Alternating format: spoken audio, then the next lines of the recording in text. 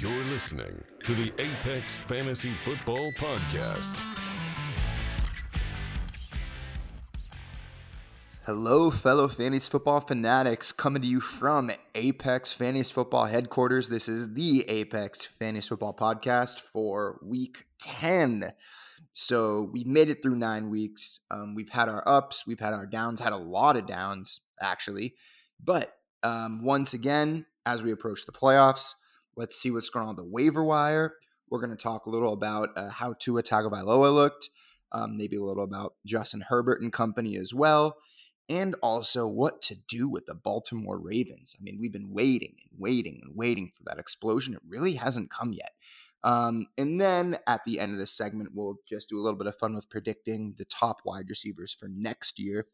We don't know who each of us is going to pick, so maybe we'll get some fireworks there, but I imagine it could have a bit of a consensus. So why don't we dive right into maybe not the busiest week on the waiver wire, but there are a few guys we need to look out for injury reports. Someone on the 49ers who exploded on Thursday night, and of course the Monday night explosion, Jakobi Meyers. Why don't we start with him? Jakobi Meyers, I was reading some scouts' Twitter last night. They said they had him as the best contested catch guy in the 2019 draft. So is he a wide receiver 3 with this performance? Like kind of a Travis Fulgham-like explosion, a little bit from nowhere. He needs to be owned in every league, right? Yeah, I think that after a performance like that, obviously you need to monitor N'Keal Harry's health and Julian Edelman's health, but the Patriots haven't had a performance like this out of anybody, and I don't really think it's a fluke. He averaged 8.8 yards per target as a rookie last year. This year he's up to 9.5. He seems to perform whenever he gets opportunities, and I believe he's the first non-Edelman or Gronk Patriot in more than 2 years to surpass 100 receiving yards. The last to do it was Josh Gordon against Green Bay in 2018. So it's really impressive to see Meyers perform, and I think right now he's certainly a must-own player. And, this week, I mean, I might have misled our listeners when I said he came out of nowhere. I mean, he went 4 for 60 in week 7, 6 for 58 in week 8, and of course in week 9, the 12 for 169. I can't imagine that the return of N'Keal Harry actually. This is what we were hoping for. Half of this production we were starting N'Keal Harry. I can't imagine that in such a meritocracy like the Bill Belichick Patriots that Harry's just going to step in and get his job back. Edelman, 34-year-old slot receiver. I mean, Meyers seems to be the guy there. Their schedule coming up is rather difficult, though. However, if you are going to continue seeing 10-plus targets a game, that might not matter. What are you prepared to bid for him in a league like Apex Leagues where you have a $500 blind bidding budget? Is he worth a bid over 50? It probably depends on your team need, huh? Yeah, I think it really depends on what you need. But if you need a wide receiver, the guy has been good whenever he's been on the field, and Cam hasn't looked nearly this comfortable throwing to anybody. So I think that the Patriots will give him as many opportunities as necessary and try and continue this hot streak. So I don't see a reason why, if you need a wide receiver, you can't bid 75 or even go above 100. I don't know that he's a guy that you want to unload the clip for, but depending on necessity, you can reason out bidding a significant sum for Meyers this week. Dalton, do you have a dynasty profile on Meyers at all, or was he an end of the bench stash that you hope maybe something like this would happen? He's been somewhat intriguing. I mean, there's nothing that necessarily stands out in his profile. He does compare best to a guy like Mohamed Sanu. Didn't get drafted. Does have interesting size. But again, he doesn't scream as someone with amazing upside. But things that we're looking for, obviously we touched on, if you listen to our podcast earlier in the past, then you know that how much we value rookie efficiency. And Jakobi Meyers last year, on 41 targets, he had 8.8 yards per target, which is a definite check mark. So for him to be efficient on the volume he's getting is extremely encouraging. And if you're in Dynasty, he's definitely someone that you want to acquire because it looks like someone in his second year that is having a potential mini breakout. Now, he's not someone who could be like this next superstar wide receiver, but he's someone who probably has a role for not only foreseeable future for the next couple seasons. We know how Bill Belichick loves those guys when it's like not necessarily he's going to be a Wes Welker or an Edelman, but those guys that are undrafted and they work their way in and they get their volume, they tend to stick a little bit longer with the Patriots. And one interesting stat that I saw the other day on Twitter, I'm sorry that I don't know who actually tweeted this, so I can't give him the credit, but Jakobi Meyers in the last 3 games has more receiving yards than N'Keal Harry has in his whole entire career. Ugh, that is wild. That hurts. That hurts. I was actually high. We had Apex were higher on N'Keal Harry than many coming into the year. That has not materialized. There is a guy in San Diego who I thought we had talked for the last time about. Is this another case of someone just being Adam Gase to death? And here they are, Kalen Ballage, the worst running back in the league last year, now comes in off the practice squad. We know Justin Jackson is hurt. Sorry, Dalton. And he comes in and takes Josh Kelly's job. Now, I don't know if this is more of an indictment on Josh Kelly or is Kalen Ballage actually worth owning. Now, of course, I'm sure this depends a lot on the injury reports on Justin Jackson, but can we eliminate the possibility that maybe Ballage takes some of Josh Kelly's work when Justin Jackson is back and healthy?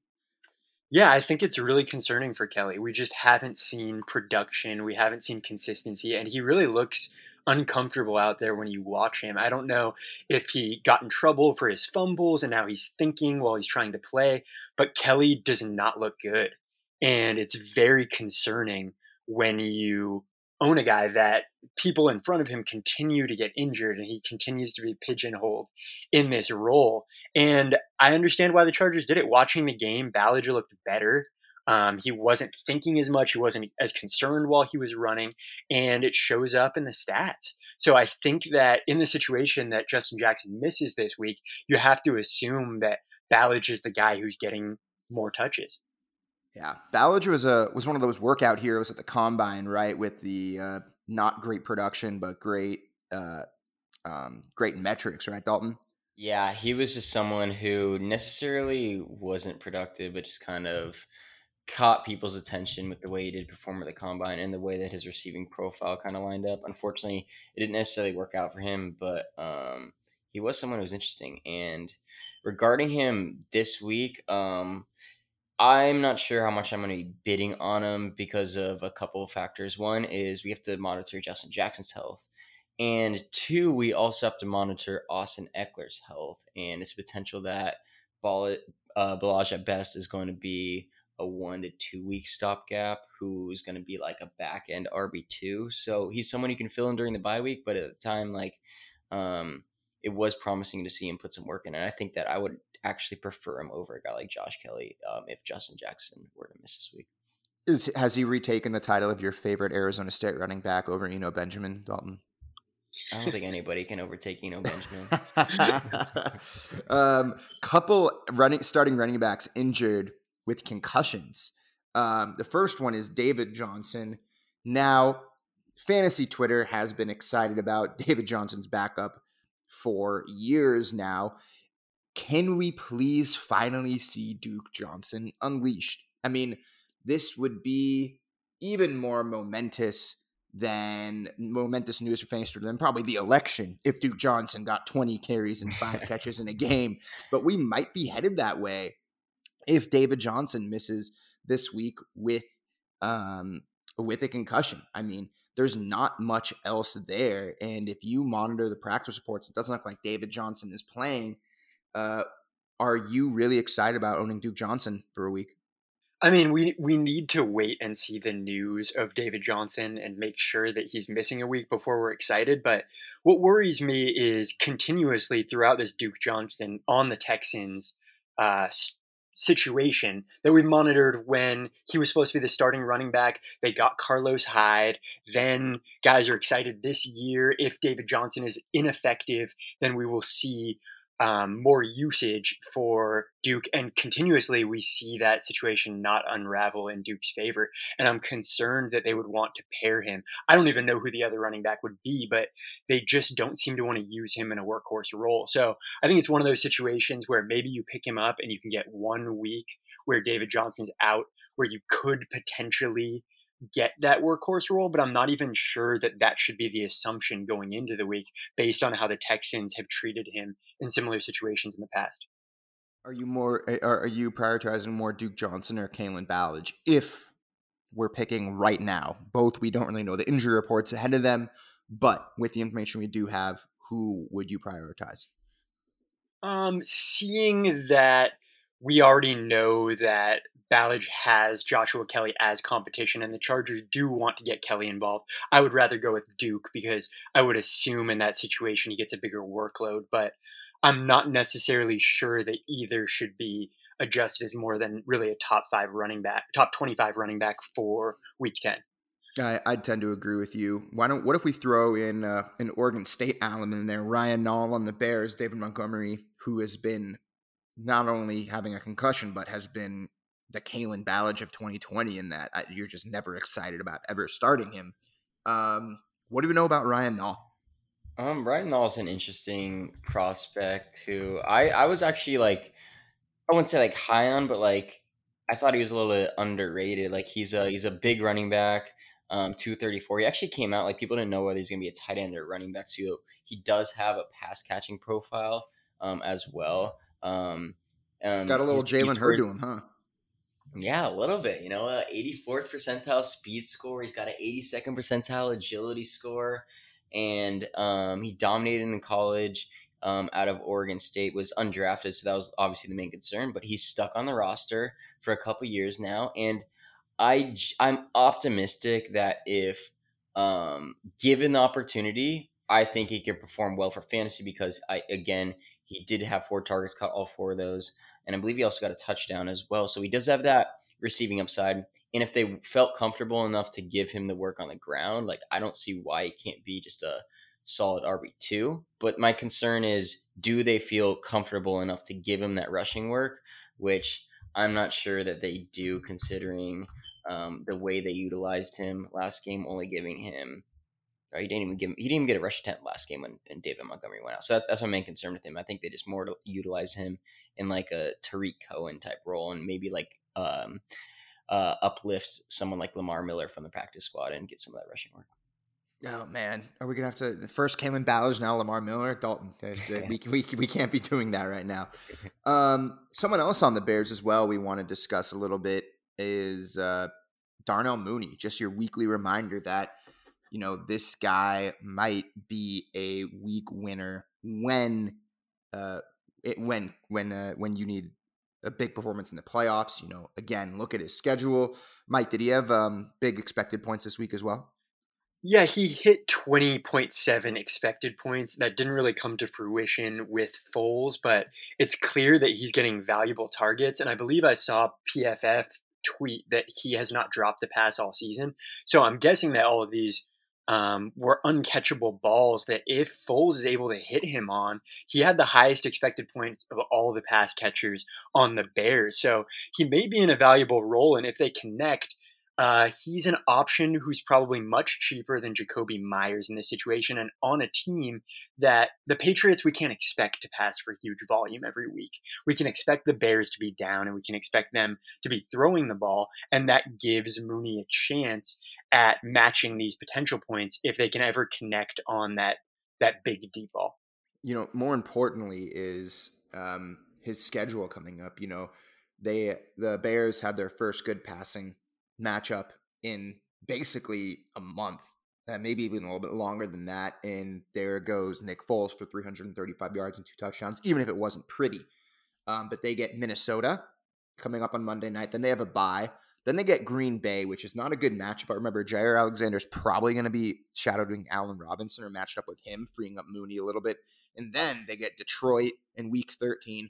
Then the finish playoffs, they get Houston, Minnesota again, and then Jacksonville. So for those decimated by injuries, you could do a lot worse than a guy like Darnell Mooney.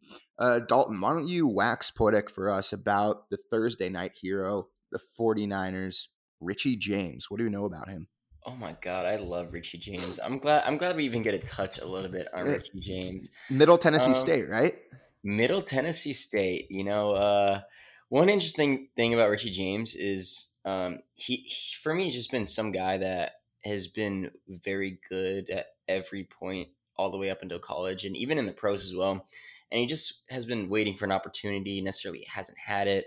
With them drafting Debo Samuel, and then they got Ayuk, and then they got Kittle there. But now with all three of those guys out, as well as a guy like Kendrick Bourne who was playing ahead of him, he finally got his opportunity to shine. 13 targets, 9 receptions, 184 yards. Now, that is obviously a massive performance, and I was looking at wide receivers within their first 3 years to have 180 yards in a game, and there's only he's a 31st player to do that, and every single one of those players had at least one season with over 200 PPR points. So again, I think it's just more a promising sign from a dynasty aspect of wow, this guy can do it. It's just more of when is he going to get the opportunity to potentially do that? And another thing about his profile as well is not only that he did it this year, but he's been efficient all 3 of his years so far, which is obviously what we're looking for potentially in later breakouts in their career, 4th, 5th year breakouts. A high majority of them are efficient in either 3 or 4 of their years or 4 or 4 of their years. So he's definitely trending in that way to potentially be one of those guys. And if we look at his college profile, going back even further, as a true freshman at Middle Tennessee State, he had 107 receptions, 1,334 yards, and 8 touchdowns as a true freshman in college. That is absolutely insane. That's one of the best true freshman seasons of all time in college. So for college profile, we're looking at breakout age, and that just absolutely checks one of the massive boxes there. So a lot of promising things to Richie James from a dynasty perspective. And for redraft, he's just someone that if you want to be monitoring what's going on with Kendrick Bourne and Ayuk and when Debo's coming back, I'm not overly optimistic about his opportunity in the immediate future. I'm going to add him as a stash, but again, I really want to wait and see if he actually can get opportunity before I fully dive into him in a redraft perspective. With Richie James, I actually think there's a little more optimism for redraft than appears. Number one is that this Niners defense is not what it used to be. And of course, they've been decimated with injuries. Now, they're not terrible, but they're much better against the run than they are against the pass. And as they get healthy, that might become a concern. But so they're going to have to put up points in order to win games. Number two is the whole narrative that, maybe he's a second stringer with Nick Mullins. They probably have a pretty good rapport from being on the second string together in practice. And I think the biggest thing, number three, is when you look at guys like Brandon Ayuk and Debo Samuel, what's their ADOT? They're trying to manufacture touches for these guys really close in the line of scrimmage. And as we saw, they, without Kittle especially, they are in real need of a guy who can be a downfield threat. And Richie James was picking up chunk gains every time. Most of the time it was down the field. And if he was running after the catch, it was because he was already 20 yards down the field when he caught the ball. So he's really the only deep threat. I can't imagine they're going to relegate him to the bench. Maybe they trust Kendrick Bourne a little bit more as a blocker, which does matter in that run-heavy offense. But I do think there's a little more opportunity for some splash weeks than meets the eye, especially with Debo Samuel's injury history. So I wouldn't be sleeping on Richie James at all. I'd probably prefer a guy like Darnell Mooney. Mike, what do you think? I think Richie's very interesting. The 49ers definitely need pass catchers right now, and Richie James had 21.9 expected points and outperformed that by 11.5. No other 49ers pass catchers surpassed 7.3. That was Trent Taylor, who finished second. So it's really a situation where a team needs guys to produce, needs playmakers, and Richie James stepped up. And I can't imagine that Shanahan's not going to give him more opportunity, especially with the questionable health of Samuel. So maybe we'll see Ayuk, James, and Samuel on the field together eventually when Samuel returns. But with Kittle out, there's more opportunity for the 49ers than ever before. Yeah, and Kittle out, we said last week it was done for the year. Maybe he'll return in week 14 or 15, but for this stretch run, Richie James could be the downfield threat that your fantasy team needs. Why don't we transition to talking about a couple of rookie quarterbacks? And, we heard rumors about the Dolphins, putting the kibosh on Ryan Fitzpatrick because they know they're going to have a high draft pick. They have the Texans pick. Maybe they're thinking about, Justin Fields, Zach Wilson, or Trey Lance, and they want to see what they have in Tua. A real, at best, inconclusive in his first week. Against the Titans, he didn't really have to do much. But this past week against the Cardinals, Mike, how do you think he looked? I think you messed up the intro there, and that Tua's first week was against the Rams, and he really struggled. I think he had 22 pass attempts, and he just had 93 receiving yards. They were playing some ball control offense, and their defense really took care of it. But it was kind of concerning that even in that situation with 22 pass attempts, he can only have 93 yards. So there was definitely concern after that kind of opener. But against the Cardinals, he was just a different player. And if he's able to combine that accuracy with the ability to scramble and add extra points on the ground, then he truly has a chance to be a special quarterback. It was really fun to watch him. I think there's a lot to be excited about. And I think that there are quite a few teams this year who potentially need quarterbacks. And if you're in that situation, there's definitely worse guys to grab than Tua based on his college production and what we saw last week. There's many reasons to be excited about this guy. And the fact that he's able to be dynamic and run the football as well gives you extra upside. And it's really kind of the key for rookie quarterbacks being successful in their first year. Dalton, did you see the same thing on Tua that Mike saw? Yeah, and I think I'm maybe willing to give him a pass for his first start because if you look at the game script of that game, their defense and special teams really put them in a position to where Tua didn't have to do much. Whereas this game, they actually had to rely on Tua, and Tua showed up. He had over 10 adjusted yards per attempt. It was extremely efficient, and he just looked good overall, leading him to a win right there. So he utilizes pass catchers a lot. Press Williams, before going out, was having a solid game. Devontae Parker was getting some solid targets there. Even Mike Gesicki didn't have the greatest game, but he definitely had a much better bounce back than he had seen in the past there. So those are all positives that you really like to see, that he was able to utilize those guys and be efficient with some of them as well. So I think it's definitely very promising for Tua this year. He can be someone that in weeks can be a streamer. I would definitely add him as an upside option. If he continues to play well, then he can be someone that could potentially be starting each and every week for you down the line. And I also think it's worth mentioning that he looked special. It wasn't just some ability to evade and some ability to throw, but there were some Michael Vick type running through two guys, defensive players that both end up running into each other. His escapability was something that people were worried about with his hip injury coming in. And he didn't look like somebody who was bothered by anything. He looked like he potentially had that Kyler Murray, Lamar Jackson escapability where he's just such a special athlete that it's really difficult for defensive linemen to get a hand on him and tackle him. And if he's able to do that in just his second game as a pro, the sky may be the limit for Tua. And I think most promisingly for dynasty leaguers, in that he's separate from Kyler and Lamar Jackson, is that not only can he rush, but oftentimes a player like Tua will use his escapability to not run, but to avoid pressure in order to make a throw downfield instead of taking off and running with it. And, after seeing his hip injury, we saw something similar with Dennis Pitta where he dislocated and then he had redislocation, he had to retire. We could have seen an avascular necrosis, which is where the blood flow doesn't get to the hip joint like Bo Jackson had. I was really, really worried. But, right before that happened, from the time when he took over at halftime of the national championship game for Jalen Hurts and won the game to when he got hurt, there was no doubt that he would be the top pick in the draft. And it's really nice to see that he's living up to that. So dynasty leaguers and Dolphins fans, you look like you have a bright future ahead of you, especially if, they love Tua, they have like the 4th overall picks. They have the Texans pick, and there's Justin Fields sitting there on the board. And, you could probably get multiple 1st-round picks for a team willing to trade up there. So, it's looking good for Dolphins fans. I'd rather be a Dolphins than a Jets fan. Speaking of rookie quarterbacks, Dalton, where is your where's the Justin Herbert excitement meter for you right now?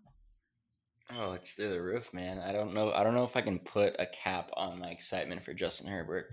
I mean, just at the end of the day, like what he's doing is really special. And I tweeted out some yesterday about comparing him to Patrick Mahomes and just basically looking at them through the first 7 games. And while he hasn't been on Patrick Mahomes' level, and the reason why I used Patrick Mahomes as a guideline is because like in Jesus. reference of looking at the top 7 in their first 7 starts, or like basically how you're starting your career, I would say Patrick Mahomes probably has the most impressive 7-game start to his career of all time of any quarterback. Deshaun Watson also up there as well. But Justin Herbert, he's not on Patrick Mahomes' level just from an efficiency standpoint, but he's very close. And I think that we need to be looking at him as the next superstar quarterback, that where it's, we had this Brady versus Manning back in the day. Why can't it be Justin Herbert and Patrick Mahomes? Like, I think like we really do need to understand that what he's done from an efficiency standpoint and what he's done just in his first 7 games as a rookie, just like nearly unheard of. And it just, I can't be more excited about his trajectory as an NFL quarterback.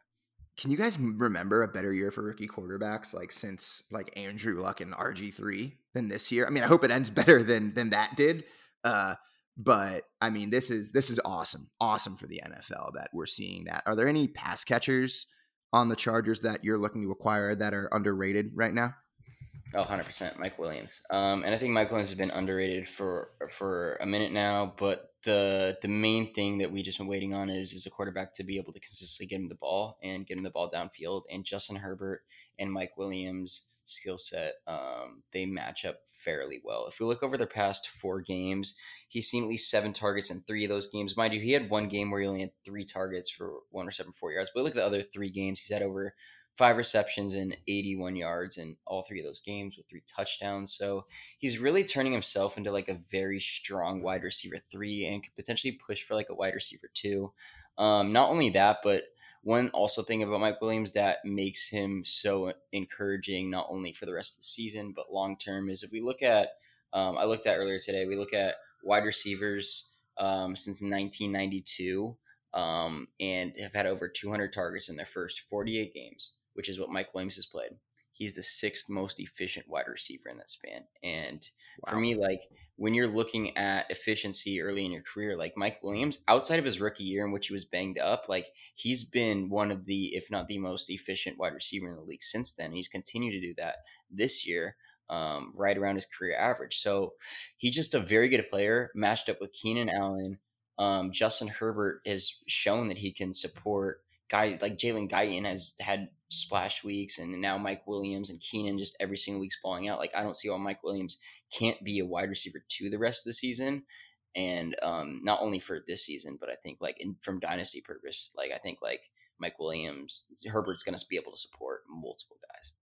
What I would really like to see from the Chargers is to get Mike Williams involved in some of those Keenan Allen at the line of scrimmage or 5-yard down the field passes where it seems that they only want to attempt passes to him when it's deep down the field. And if we can mix in some of those 5-yard slants or easy situations to get him going where he can kind of accumulate some fantasy points, get a rhythm, and then beat the defense deep, that's really a situation where he would develop into a wide receiver 2 or a guy who's a weekly advantage for your fantasy team. And, with Herbert, there's no reason that they can't incorporate 3 fantasy-worthy pass catchers and maybe 4 if you include a running back there. But what I was going to say before I so rudely interrupted Mike was his schedule coming up. He gets Miami, which is a medium matchup in Week 10. Then the Jets, A-plus matchup.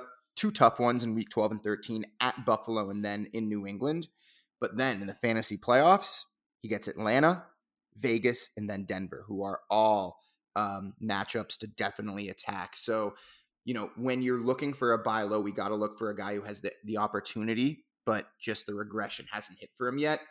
And Mike Williams has been really, really close. Of course, you have that explosion when Keenan was out a few weeks ago, but since then, 1 for 4, 5 for 99 and a touchdown, 5 for 81. But as you said, Dalton, most importantly, 8 targets, 3 targets, 8 targets, 7 targets.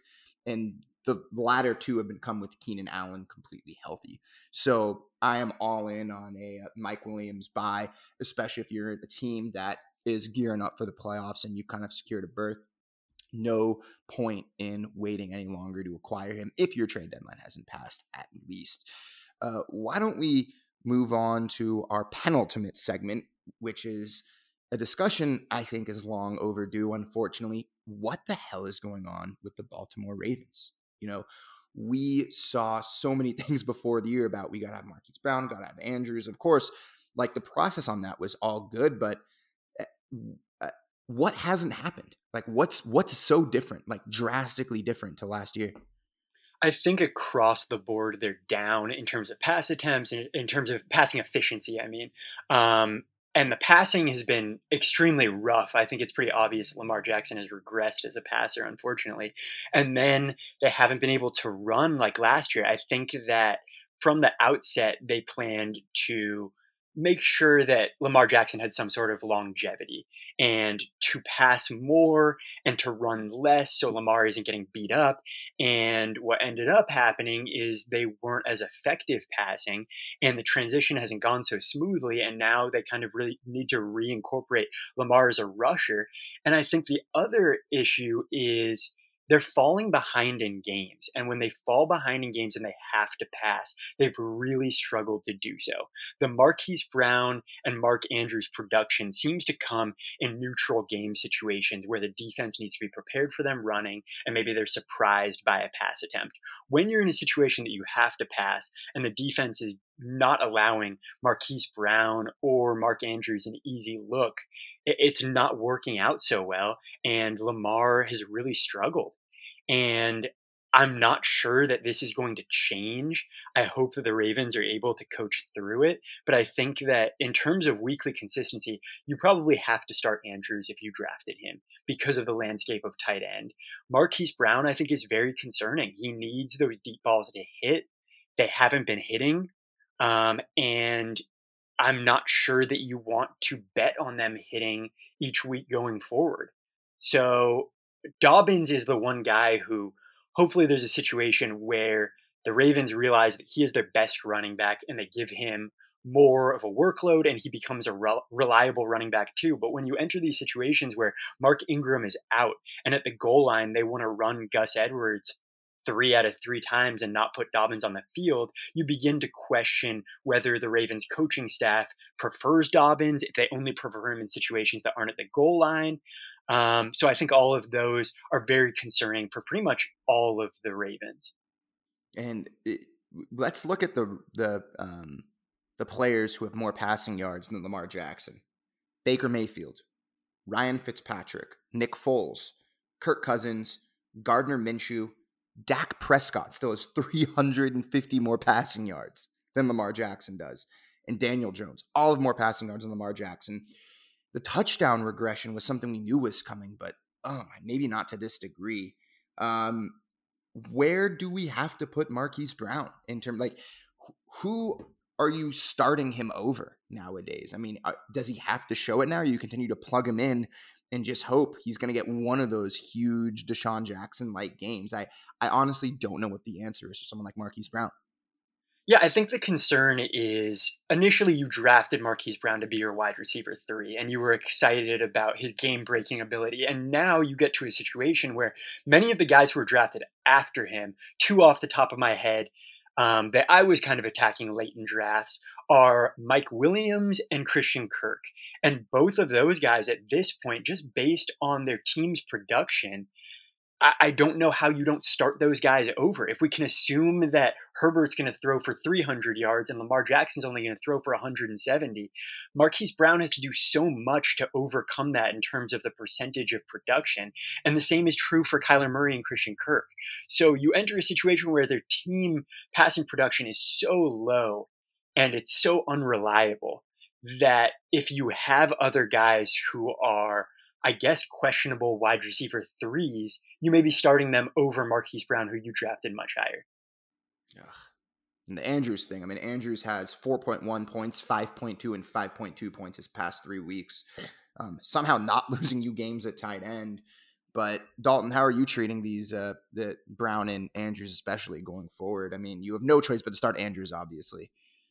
Yeah, I mean it's really tough, honestly, because we're at this point now where Lamar Jackson has essentially turned into first and second year Josh Allen, where he can barely throw the ball, and he's had one game this year over 210 passing yards. So for Lamar Jackson to be able to support guys like Marquise Brown and Andrews, it's unfortunately this is not the year where he's able to support both of them. Like it's going to be one or the other in a game, or you're really hoping for a touchdown out of these guys to really get some bankable production. And it's really hard because I think I've looked over the last,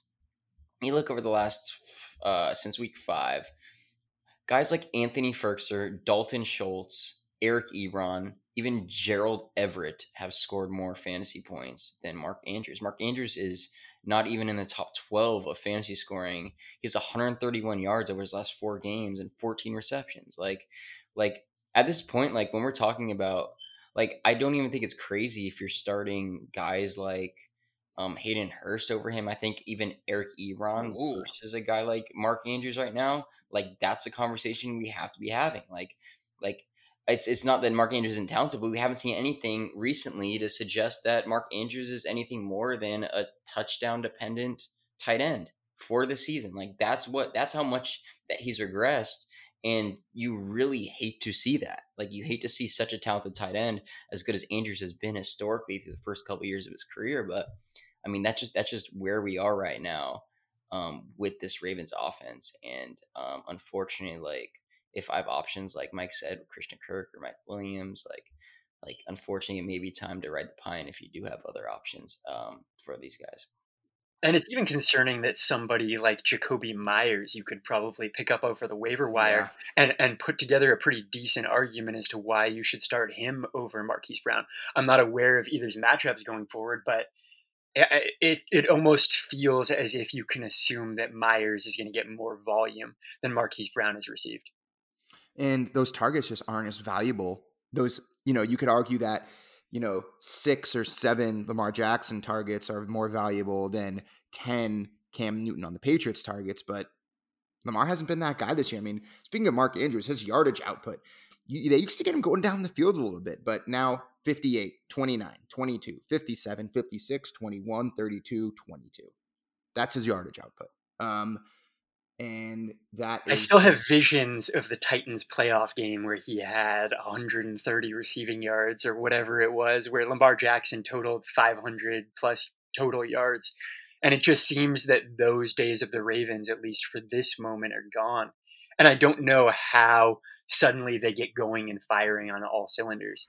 It's really fair to question whether last year will go down as the best year of Lamar Jackson's career. I would bet on that at this point.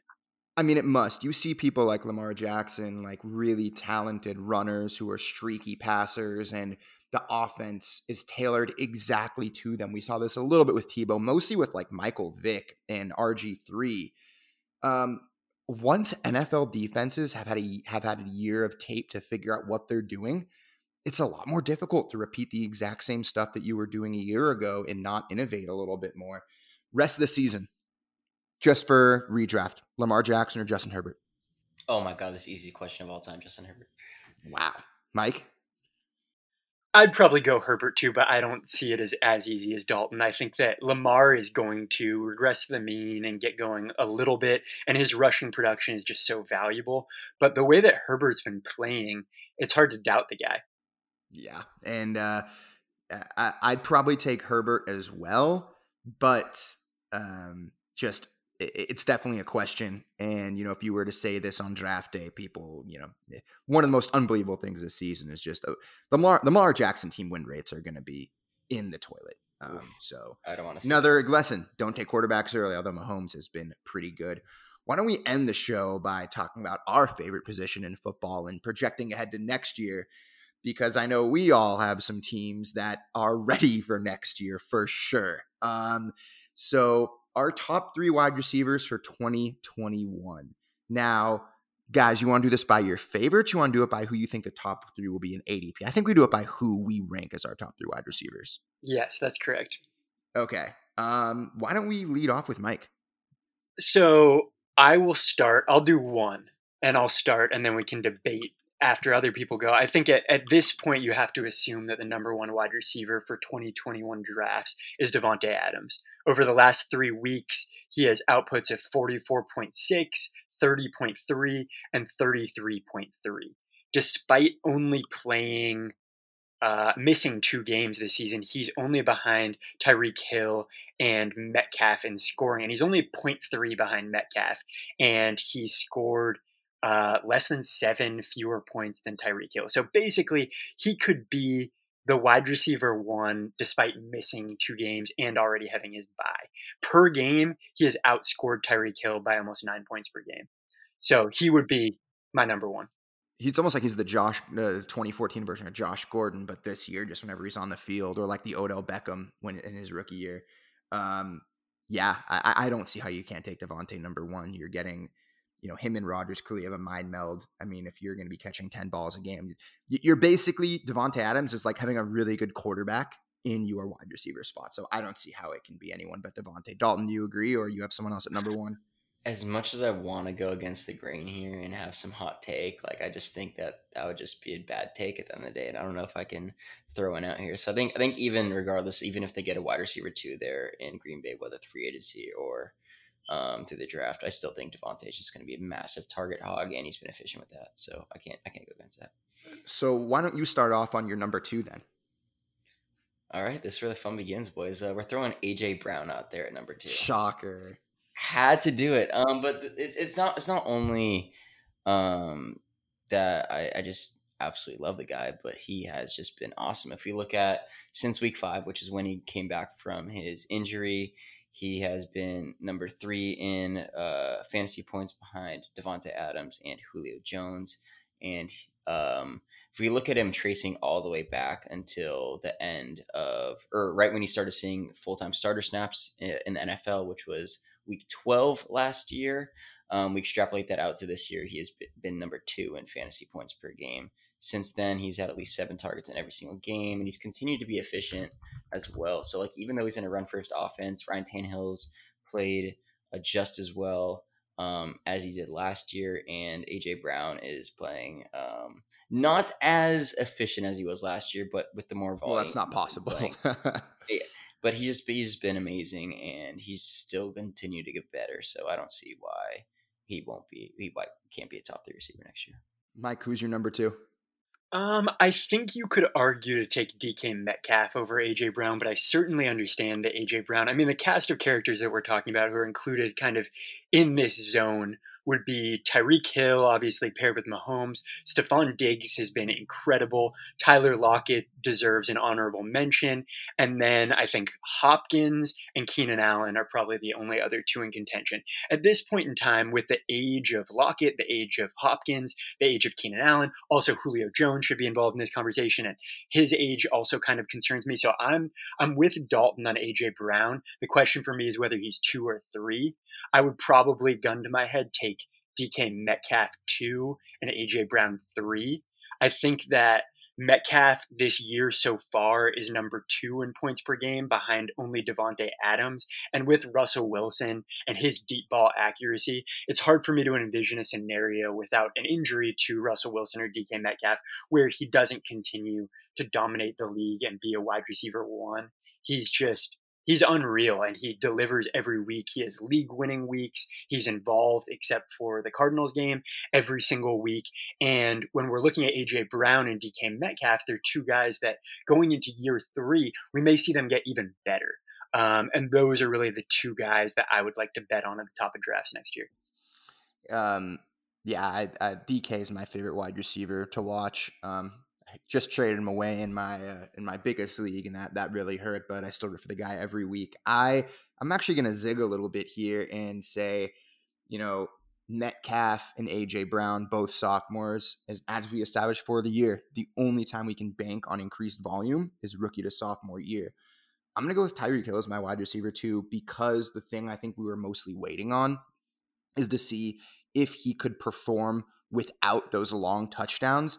I don't think he's at a 50-yard touchdown this year and is the wide receiver 1 this year by points. So he's like a real red zone threat now. Like he catches multiple touchdowns. He's got multiple touchdowns inside the 10-yard line. And when you're attached to Patrick Mahomes, Kelsey's going to be a year older. Maybe to get Hardman a little bit more involved next year. But, Tyreek Hill is still, he's not close to 30 yet. I would have to take him as my wide receiver too. You're going to get 80 to 85 catches for 1,400 yards and maybe 13 plus touchdowns. So that's who my wide receiver 2 is. So why don't I go again for wide receiver 3? And I do want to go Metcalf or AJ Brown, but I'm going to go with Calvin Ridley because I think he could contend to see the most targets in the NFL next year with Julio Jones a year older. Can't imagine this Atlanta defense is going to be much better. And taking the second half of last year and the beginning of this year into account before he sprained his foot, I mean, he was a top 3 wide receiver in the league, and I just don't see why that shouldn't continue. I don't think his ceiling is as high as someone with Metcalf or AJ Brown's because of his physical limitations compared to them. But I think in terms of just pure volume and also being a smaller red zone threat like Tyreek, I just don't think you can go wrong with Ridley. Mike, why don't you go for your number 3? Yeah, my number 3 is AJ Brown. So I'm going Devontae Adams, Metcalf, AJ Brown. I mean, I get the Tyreek Hill argument. I'm totally with it. And I agree that Ridley's name deserves to be in the conversation.